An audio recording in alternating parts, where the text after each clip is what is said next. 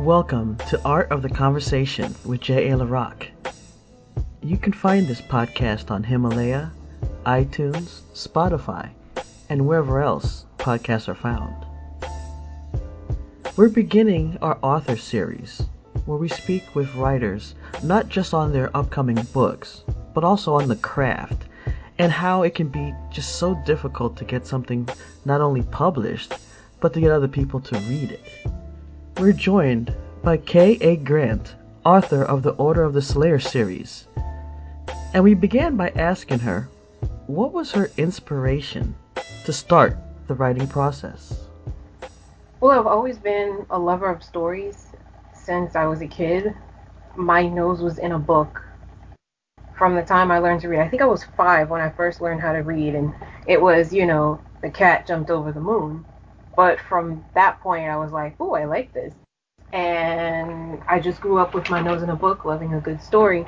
And then when I transitioned into being in college, I still didn't want to be a writer, but I was pursuing professional writing as a bachelor's degree. And I fell in love with screenwriting first because it was quicker, because I felt like I don't have the patience to write a novel.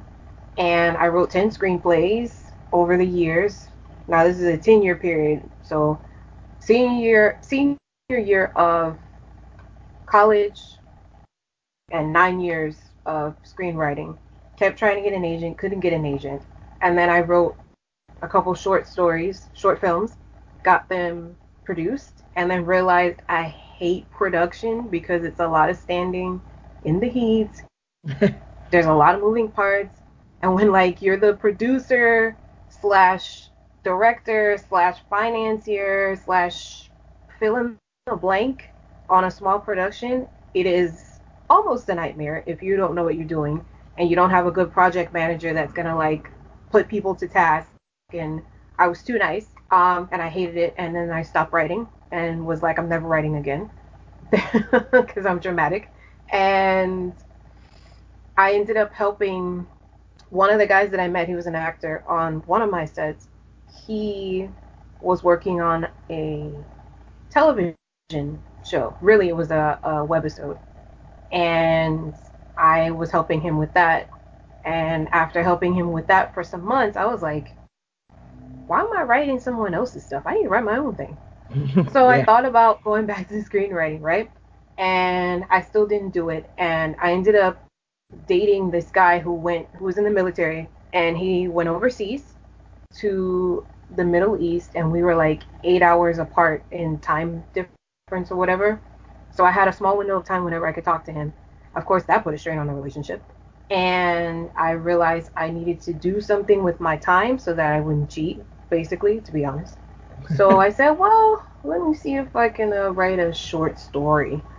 And I wrote the short story, tried to publish it. It didn't really work out. But then I decided to add to the short story. So then fast forward 10 books later, 10 full novels later, I'm like, I guess I'm a novelist. I guess I could do this. So that was my journey. It was meant to be for me to be a novelist. I just ran from it for so long. I ended up doing all these other things. And in between all of that, I was an entertainment reporter for a local newspaper here in South Florida for 11 years, just writing movie reviews, play reviews, interviewing celebrities. So writing was in my blood, I guess, and it's in my DNA, and I can't help it. So yeah, I mean, if you can eat, sleep, breathe writing, you knock it out of the park. If you don't do all of that and you just like a good story, I say write what you love and then go from there.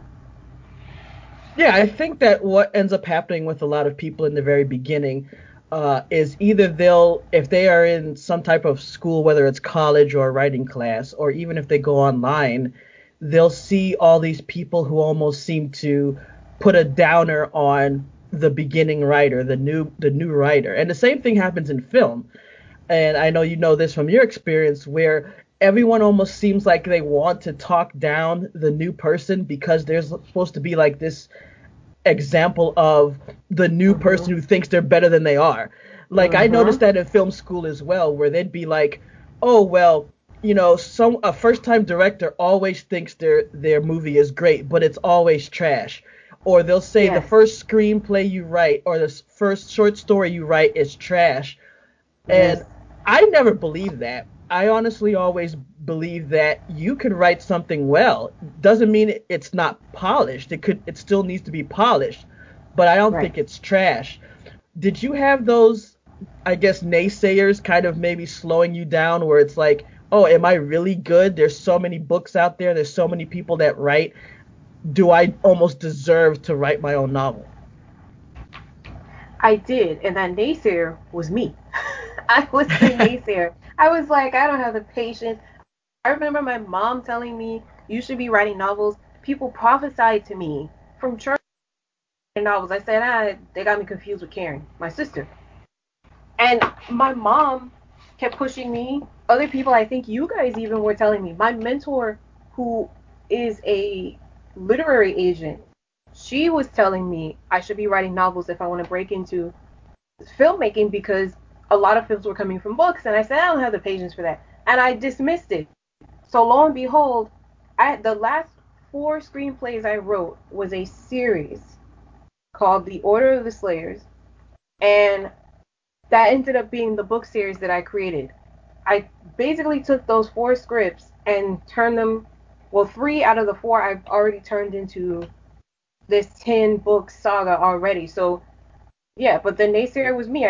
I read people's stuff and I think I'll never write as good as this, and I have had those internal conversations with myself all the way up until like a couple months ago. And it wasn't until I published my first book and then I had the book in my hand and I started looking at it and I'm reading it, reading what I wrote a couple years ago, and I'm like, oh wait, I'm a good writer. What am I talking about? But I am my own worst critic, and I guess it's because of my critical background and just because it's just how I am. Yeah, and I think that that's always good to have a little bit of that critic in you. I mean, obviously, you don't want to think I'm the greatest writer ever, and then you Yeah. just crank out something that is not good. Because then later on, you'll look at it, and especially if you put it out into the public space and it's not well received, then that can hurt you as well. But at the same time, you just have to go for it. But I know that even nowadays, even though there is publishing as far as the internet, independent publishing, things like that, there's still people, especially people who are grew up fans of reading, I guess what you would call traditional novels, wanting to go through the publishing houses, and that is such a crazy web to go through. It's like a Yes. web plus a well, It's a because rabbit hole. yeah. Um, can you It's a just tell us a rabbit little bit hole. about that, like how your process of trying to go that route?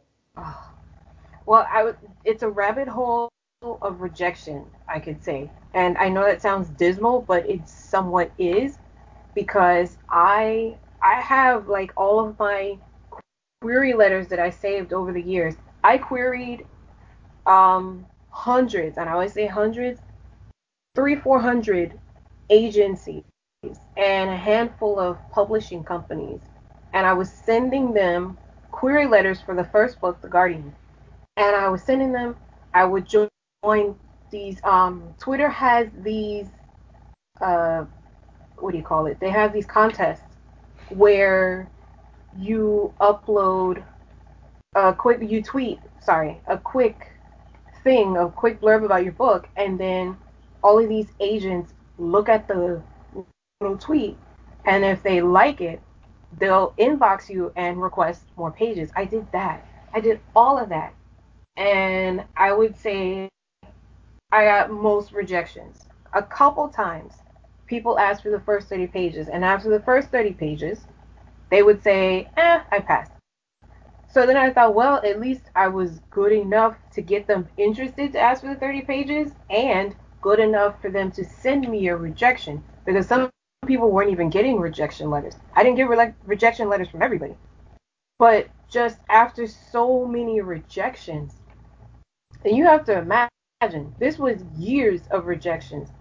I wrote The Guardian 5, 6 years ago, and I tried for 3 or 4 years to get an agent, and I got rejections.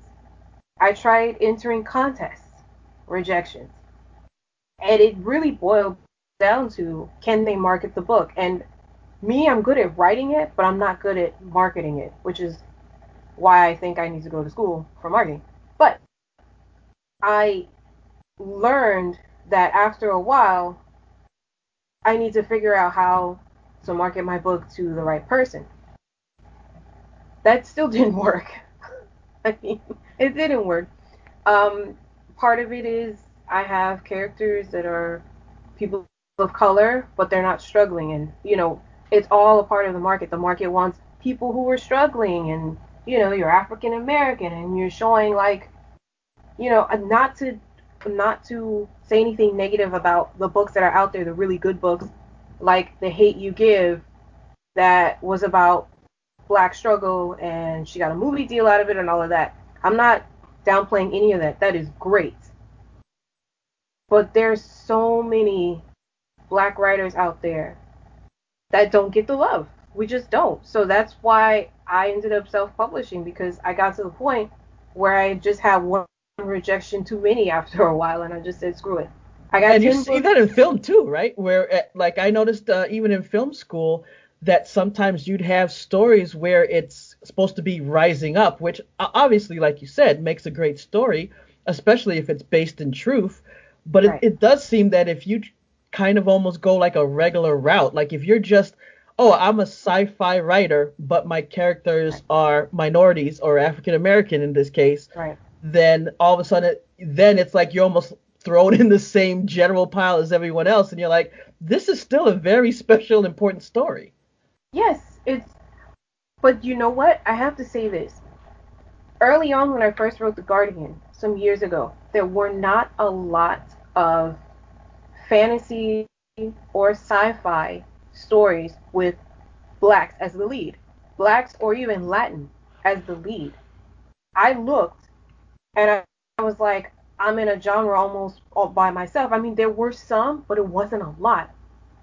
And you fast forward to right now, if you go on Amazon, there are quite a few writers, or stories, I should say, fantasy stories, sci-fi stories where the leads are black. Usually they're African descent. People always tie in the whole being African thing to it, and like the African roots and their spirituality, and that's how they get their powers or their gifts or what have you.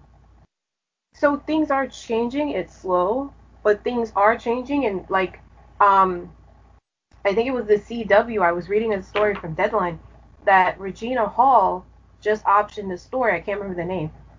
She optioned a story with the CW to make it into a television series, and it's about a young African American girl who has African roots, can trace her African roots, and she has gifts as like some kind of demon slayer or something like that. And what got my notice was it was similar to my series, but the fact that we're gonna have someone basically leading a CW TV show. CW is a major network at this point. Someone of color, black, leading. Now we do have the Batwoman series, which Ruby Rose, she I don't know if she got fired or she left or whatever, and the new Batwoman is going to be a black woman. So we're slowly integrating into the fantasy world, because if you think about it, like Game of Thrones, Juggernaut television series, you had maybe one or two black characters in that entire series, and we weren't represented. And now we're starting to be kind of represented here. So I feel like I'm in a genre that's ahead of its time a little bit, I guess. If you could say that. Oh yeah, I would agree, and I think that even just recently, with the Black Lives Movement, um, I think that a lot of people see that it is important to not only showcase more African Americans, but there's a lot of, especially in animation, they've shown that you'd have even African American characters that weren't even voiced by African Americans. So it's like a Yes. whole shift to really try to empower people. But you're right. It seems though that a lot of stories still want to talk about the struggle of that, which I guess, Yeah. if you think about it from a marketing standpoint alone, it makes sense. You think of the Black Lives Matter movement, which is about the struggle, and then you Mm-hmm. want stories that match that. but I think it's almost like you need to be able to tell all sides to give it the normalcy that people expect. Because if everything is a Right. struggle, then a lot of people say, hey, you know what? I want to watch something that is just, more fluff. And, just because you may have struggled in your life and you come from a background of struggle, doesn't mean that you can't write something that's, fun and happy and just something you could just Right. sit back and enjoy, like candy. Right. That was that was my biggest issue, especially when I was starting out as an entertainment reporter, because I was writing for a black newspaper, and a lot of the black films were these shoot 'em up, boys in the hood, Minister Society type films, and especially when I was in, it just so happens as I broke in as an entertainment writer, I also broke into the black film scene. It's small, but it was a black film scene in South Florida, and it was all the same.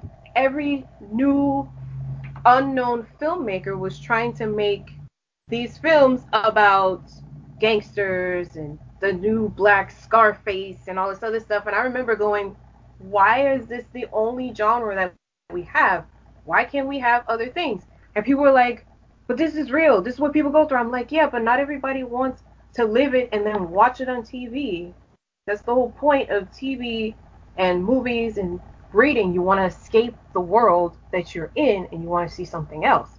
And I remember I got shot down a lot of times because I got to a point where I didn't even want to cover stories like that because I felt like this is what blacks wanted to see. This is what they said they wanted to see. But what they're not understanding is non-blacks, that's what they're seeing too.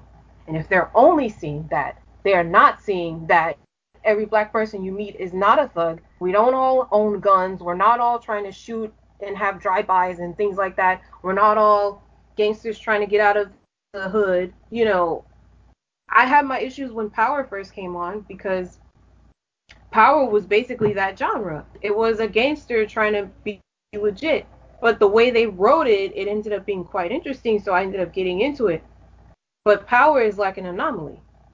And even still, if you look at black literature through the library, through Amazon, if you look at it, a lot of it is the same thing. Boss, B word. Trying to be the boss and have all of these things and this life of crime, and they're glorifying this life of crime. So it's like, even though we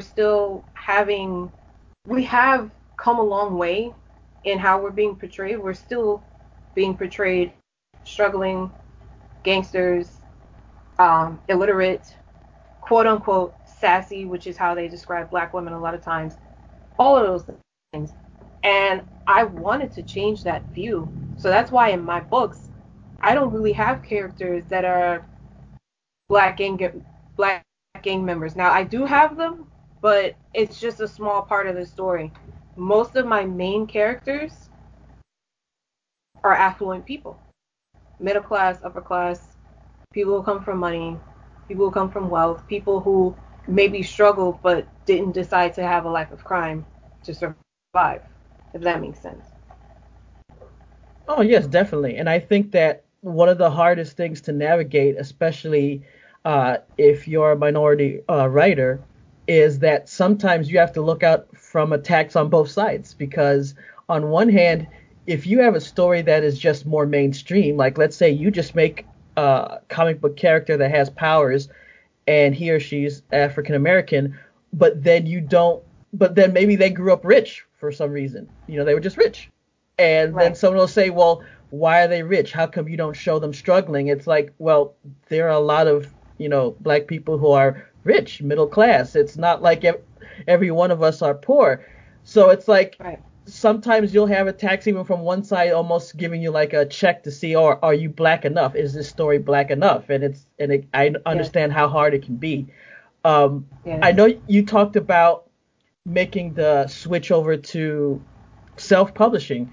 Can you tell me about like how that went? How was it working with Amazon to get that done? Because I know that there's a lot of writers out there who they've probably said to themselves, you know what? I just want to get my work out there. Amazon looks good. but I'm still not sure about it. Can you tell us about that process? Well, I have mixed feelings about publishing with Amazon. So for my first book, I actually published a novella, a prequel to my series last year as like a test run. And I gave it had a crappy cover. I had a little blurb about it. It sold a little bit from people who I know. You know, you post it on Facebook and family members want to help you out, so they click and they buy it. It was $3. Okay. So then when I published my first official novel in March, I thought, okay, I've learned things. But I still hadn't learned. It wasn't until my second book that I really started to learn, like, oh, this is how you're supposed to do it. Self-publishing on Amazon is good because you are getting your name out there and you have a website where you can show your work. But on the other side of that, self-publishing is just that. You yourself are the one doing all the marketing. And marketing costs money. If you don't have any money, like I am balling on a budget right now, so I don't have a whole much money. I paid Amazon to advertise and I gave it a small budget. If they advertised it to thousands of people and it generated in a couple people buying it. The surge that I saw from my first book was when I had it for free. A whole bunch of people bought it. Hundreds of people bought it, but it was for free. Right. And I have to be honest, if you really have to be full time with marketing, which I can't because I work full time.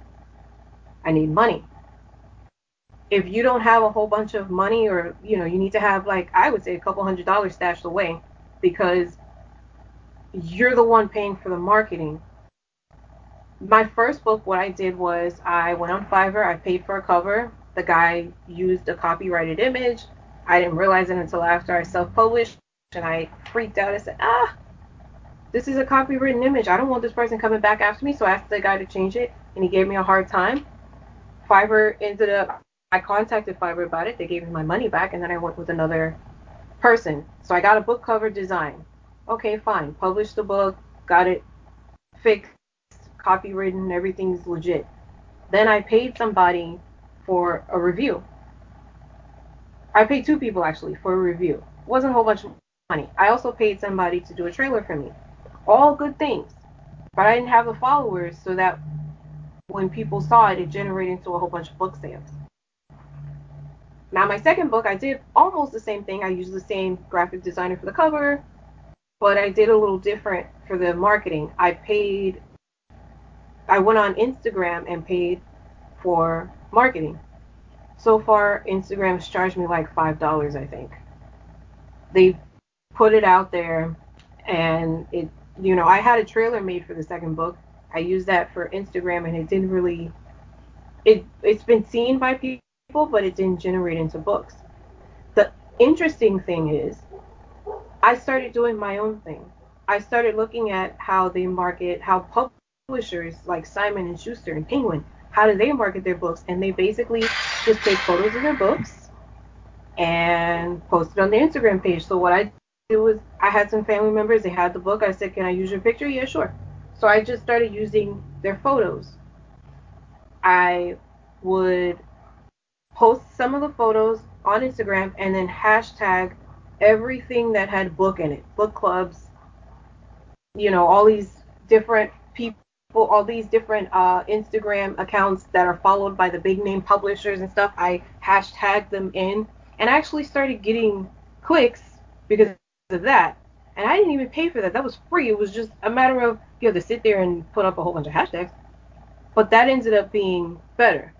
Concerning Amazon, though, the Amazon is really just there to put the book out there. But if you want good marketing, you're gonna have to spend some money, and you're gonna have to either, if you use Amazon marketing, you're gonna have to pay a lot of money.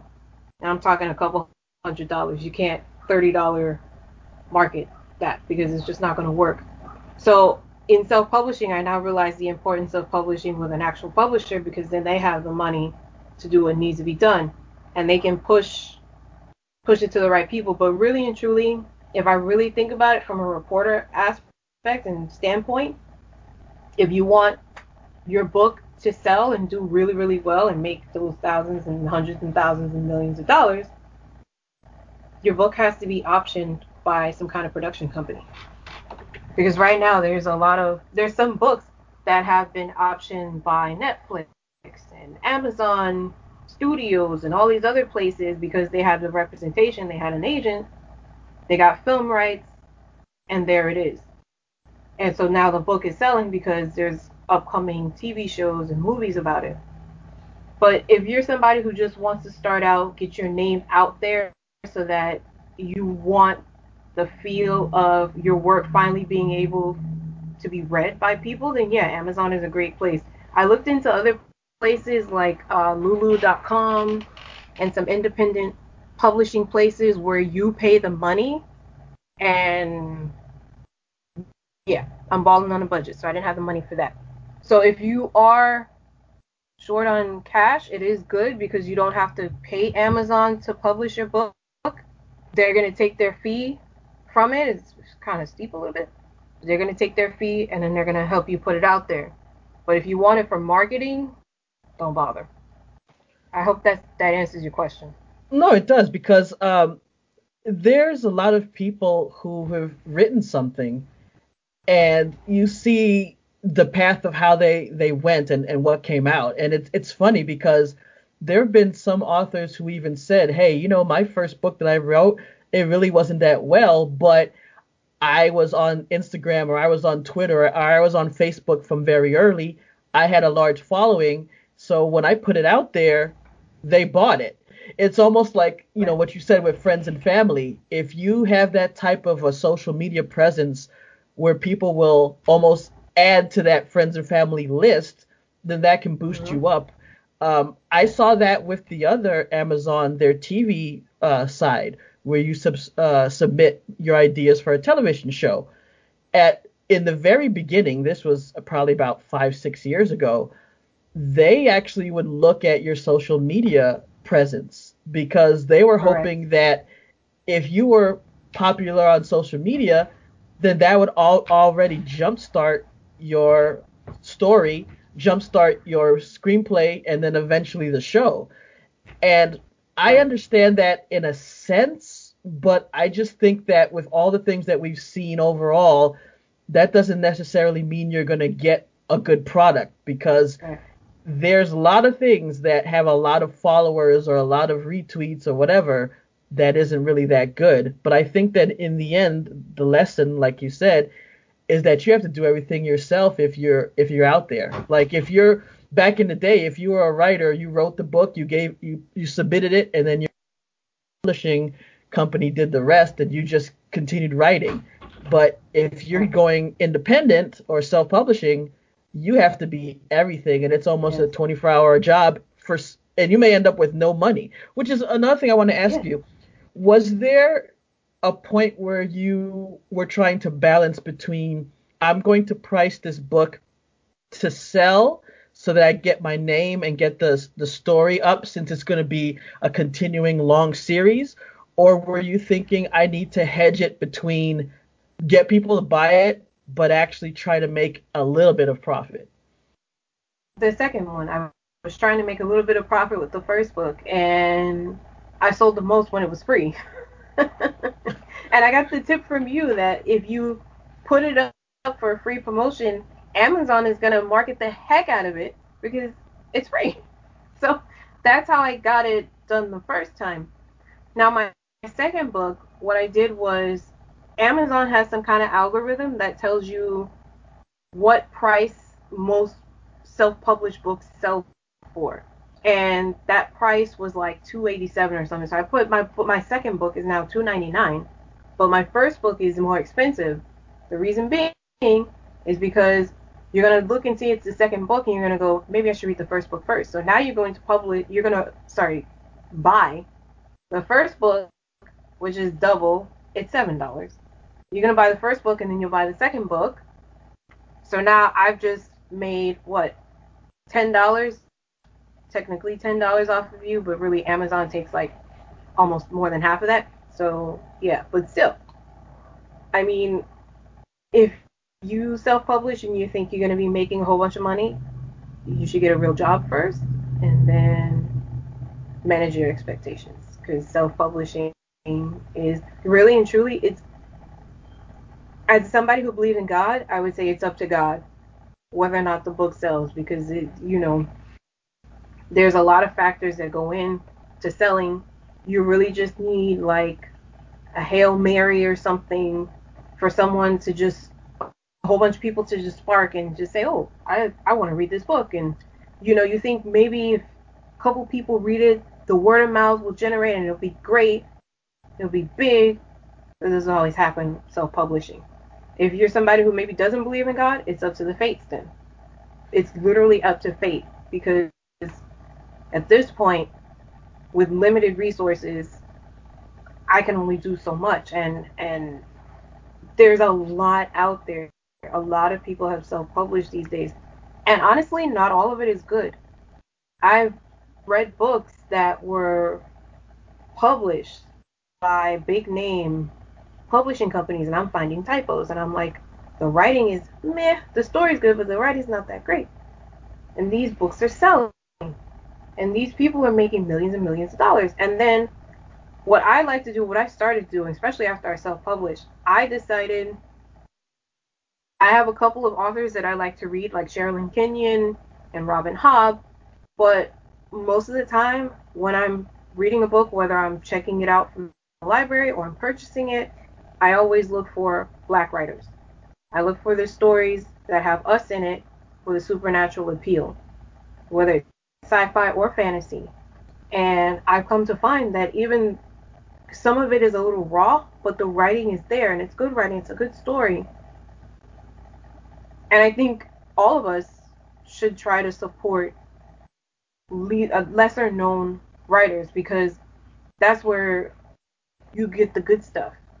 Once you read the books like, like a Gillian Flynn or something like that, yeah, the writing's good, the story's good, whatever, but that person has been edited and their stuff's been switched, changed, washed, whitewashed, whatever.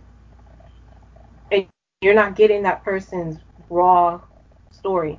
Whereas when you read a lesser known writer, this is this person's story. It may have been edited by a friend or something, but it's their story. It's not like, oh, you can't put this in here because our parent company is this one, so they're not going to appreciate a story about this, and how you have to tweak your story so that we don't piss off our bosses. It's none of that. This is just pure unadulterated, the writer's story. So, I mean, back to your question though. I'm going off on a tangent. I'm sorry. No, With not at the all. with the pricing, I went with Amazon's suggestion for the second book. I did my own thing for the first book. I prayed and I said, okay, $6.99. We'll just leave it at that. But really, self-publishing is more so to get it out there and make it available, not necessarily for money. Not for me, not at the moment. And the good thing about getting your work out there, if you put your best into it, it's there. And sure, it's you may not make money or you may not get a lot of clicks on it, but we've seen from books to films to music that sometimes it takes years, and someone might come along and say, hey, you know what? I just read this or I saw this. Let's see if this could become a new series. I mean, we keep hearing about how Hollywood wants more content. And even though a lot of times people like to go and remake something, that can only go so far. Eventually, you need to make something new. And I think that, if having your work out there, even if it's not going to do a lot right now, you never know. If you keep on grinding, someone may see you and end up picking you up, which um, just tell us about the world that you built for the Order of the Slayer series, so that people get an idea of like that universe. Because for me, I love universe building. Like I love the idea that this is a world that is created. So tell us about the world that you created. Well, there's more than one world, believe it or not, within that series. So in the first book called The Guardian, I give you a glimpse into the angelic world because the angelic world operates simultaneously with our world in a spiritual realm.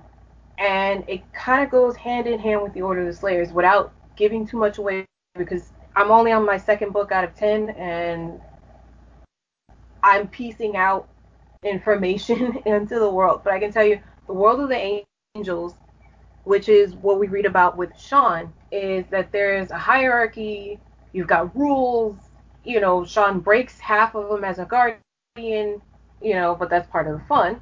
But I wanted the audience to understand the angels in the angelic world, and then I gave them a glimpse of the Order of the Slayers. In the second book, you're going to get a little bit more of a glimpse into the Order of the Slayers and the regional leaders. So in the Order, it's basically a secret organization, a secret society of wealthy, well-to-do people, kind of like it's a Second Sons type organization where you came from a wealthy family and you were the spare because you have the heir and the spare. So the Second Sons, which was the spare, they needed something to do to prove their worth to their family. So the family would send them to Slayer Academy. The way it works is when you're between the ages of 8 and 10 years old, you are sent to the Slayer Academy. You learn all the basics of learning, reading, writing, arithmetic, history, all the stuff people learn in primary school. But then you also learn how to fight and defend yourselves and basically kill off demons. So you spend 10 years in Slayer Academy.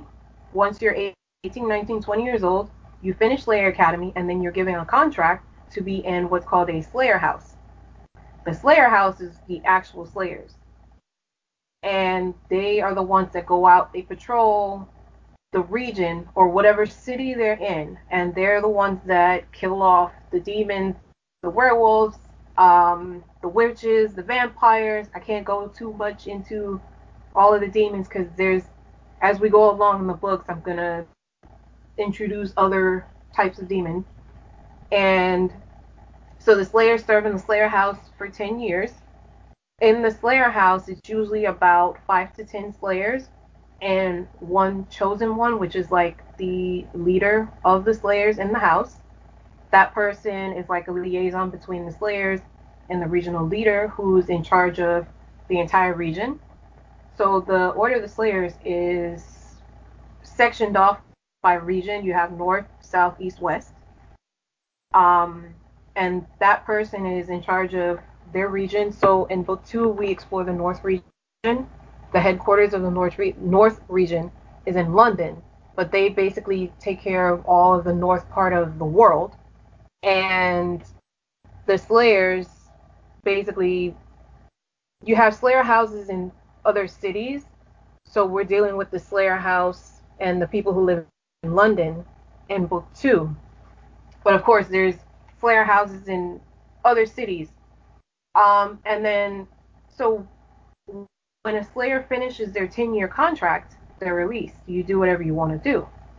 Some people decide to stay in the Order and do other things within the Order. Other people, because they come from money, they'll sometimes inherit whatever their inheritance is, money, a position in their parents' company, something like that. So that's part of the world of the Order of the Slayers. But the Order of the Slayers, the way it is now, is not how it was originally started. And without going too much into it, because I would be giving away other books, it's really there to protect what they call the innocent. The innocent is just regular human beings who don't realize that vampires and werewolves exist, and they're not supposed to know that because the whole point of the Slayers is to deal with the vampires, the witches, the werewolves, all of those people, to protect the innocent so that they can live their lives without worrying about these supernatural demons. So yeah, that's the Order. And then of course, because a lot of the people come from wealth and it's considered prestigious to serve the Order for your family, there's a lot of intrigue and power that's occurred over the years, over centuries really, because the Order of the Slayers was started 1,000 years before Christ. So it's been around for a long time. And it's governed by what's called a High Council. Now, in the second book, you get a really, really quick glimpse of the High Council, and you maybe understand a little bit of what the High Council is. The High Council is a secret part of an already secret organization. In book 2, though, it doesn't seem very secret because high society is aware of the Order of the Slayers.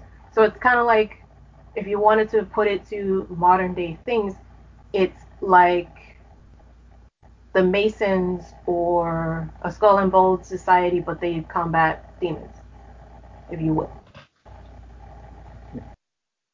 Now, we already have the action. We already have the supernatural. We have an expansive world.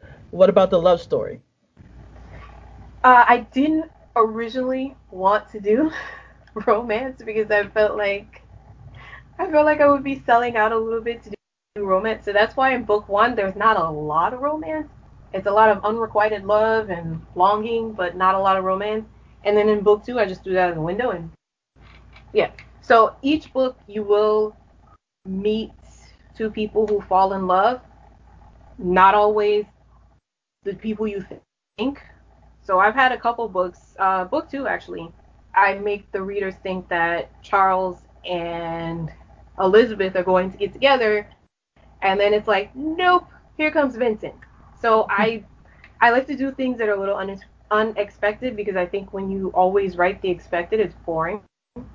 But the love stories are there, and then part of the love stories that I do is when you have, so the reason why I brought up the angelic world is because there's a such thing as an angel-human hybrid in my world. And when you are descended from an angel, you already have gifts. If you're a first or second generation hybrid, you have the ability to transfer your abilities to your soulmate in what's called a bonding process. So you have bonded mates in my world. In book 2, you'll find that two people, they have sex, and right as they have sex, they bond, and all of a sudden, the person who had things like telekinesis, teleportation, and telepathy, they now have it with their mate, and their mate now has telekinesis, telepathy, teleportation, and they now have angelic blood running through their veins. And creating that, at first I thought, I do this one time, it's not going to be a big deal. But then I was like, no, this is good. And then I add it into the story and make it so that it flows. Not just two people fall in love, have sex, the traditional thing. It's like, no, once these two people share their gifts and now they have gifts, it works for the end of the story, because there's something that needs to be done, and in order for it to be done, you need two people. I don't know if that makes any sense, but the love in there, though, I like to do, even though it's supernatural and it is fantasy, I like to inject realness into the stories as much as I can, because I feel like in order to have a real story, it needs to be real, for lack of a better term, because a lot of stories, there's these unrealistic things that happen. I look at 50 Shades of Grey, and to me it's an unrealistic story. It's this worldly man who's a billionaire, and he falls in love with a plain Jane girl who has no personality. And it's like, was he really in love? He's in love with her because she has no personality? It doesn't make any sense to me. So I like to inject realism into it. Um, in Civil War, which is book 2, Elizabeth is somebody who has finally escaped being a slave for 25 years. She's not unscathed. She has her own mental instabilities because of that. And I love the fact that even though she's a very strong, she's one of my favorite characters, by the way. She's a very strong character, very resilient character. But she has the ability to finally fall apart. There's a scene in the book where she falls apart with Vincent, and I cried, and I thought it was a very beautiful scene, because we as women, especially black women, we're built strong and we're told to be strong because we had to be strong. But no one tells us it's okay to have a moment to fall apart and then pick yourself back up. Nobody tells you that. So I felt like it needed to be in there that such a strong character has her moments. And Elspeth, who is the villain of this book, the villain of Civil War Book 2, she also has a moment where she falls apart. But her moment of falling apart is starkly different from Elizabeth. And just the fact that the two women fall apart in totally different ways, but they're both strong women. Elizabeth falls apart in the arms of her lover. Elspeth, when she falls apart, she goes in her room, locks the door, falls apart on the floor, figures out how to fix whatever she's broken, smooths her hair back, smooths down her business suit, her dress suit, walks back out like nothing happened. And I wanted book 2 to be more about female empowerment than the romance of it, which is why it's a small part. In the coming books, romance will play a bigger role. Book 3, which is called The Faction, will be out in March of next year. And we'll get to revisit Tamara Sims from book 1, as well as Sean Davis from book 1 as well. Now, for people who are coming into this for the first time, would you suggest that they start with The Gate, or should they go just directly into The Guardian? It would be nice if they started with The Gate, because The Gate gives you a breakdown of all the angelic hierarchies. You've got part of the hierarchy of angels. To give you a quick blurb, you've got the Guardians, you've got Warrior Angels, you've got the Six Wings, Dream Angels, Death Angels, you got the Lay Angels that just hang out, then you got the Angels at the Gate. And I liked the Gate because the original reason why I wrote the Gate was because we as Christians, I say we as, whoever identifies as Christian, you believe in God, even as a Jewish person, we always feel like we know who's going to hell and who's going to heaven. We just know it. No one's going to tell us different. We just know that one's going to hell and this one's going to heaven. And I wanted to break down what it truly means to have lived a good life. It's not necessarily saying, well, he's gay, so he's definitely going to hell. You don't know that. Can't say that. So you can read The Gate, but if you don't read The Gate, it's fine. But you really should read The Guardian if you're going to start the series. You really should. Otherwise, you're going to be like, wait, who's Elizabeth? Why does she matter? What's the big deal? So altogether, there's going to be 10 books in the series. How long do you look to have time-wise between books? Well, at this point, I've been spacing them out by 6 months. And there's an asterisk to the 10 books. There's another novella that I've already written that's going to be in between book 5 and 6, called Chris. Chris, at the moment, right now, people know Christiana Cadane or Christiana Gainsmith as the chosen one in the Western region for the Order of the Slayers. And she's a strong character, and I wanted to kind of go back in history to show people who she was and how she came to be who she is now. But yeah, every 6 months. So it's looking like March and September are going to be the times where you're going to get a new book. And since I've got about really 11 and, well, I should say 10 novels and one more prequel, novella, it's going to be a while. And plus, I'm actually working on book 11 of the series. So it's going to be a couple of years. Hey, the good news is that fans know that, you have all this set up, so it's not something where they get involved and all of a sudden they don't get to see it. So, I mean, that's a good way to go in. It's not like some of these TV shows where you end up getting into it and it gets canceled, because that sucks. Yeah, that does suck so bad. But you So can right imagine. now, oh, sorry, go ahead. Mm-hmm. You can imagine, I when I started this, I didn't think I was going to have 10 books. And to just be at the point where I'm researching book 11 is amazing. But at the same time, I really want people to enjoy it. I want people to read it and tell me what they think. If you like it, tell me. If you hate it, tell me that too. I just, but I want people to enjoy it, and I want people to see themselves, and I want people to read it and think, you know what, I'm going through this, and it's similar to what the character's going through, but I can get through it. That type of thing. Just, yeah, that's my little thing. So they can find your books on Amazon, and they can get it not only in the Kindle edition, but as paperback as well, which is really nice. Correct. Yes, yes. That is so nice. It feels good to hold the book in your hand. I'm old school. I like the smell of books for some reason. So I like having a book in my hand and flipping the page.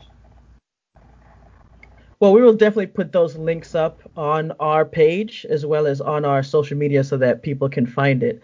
But I really want to thank you, Kay, for coming and talking to us today. Thank you. This is good.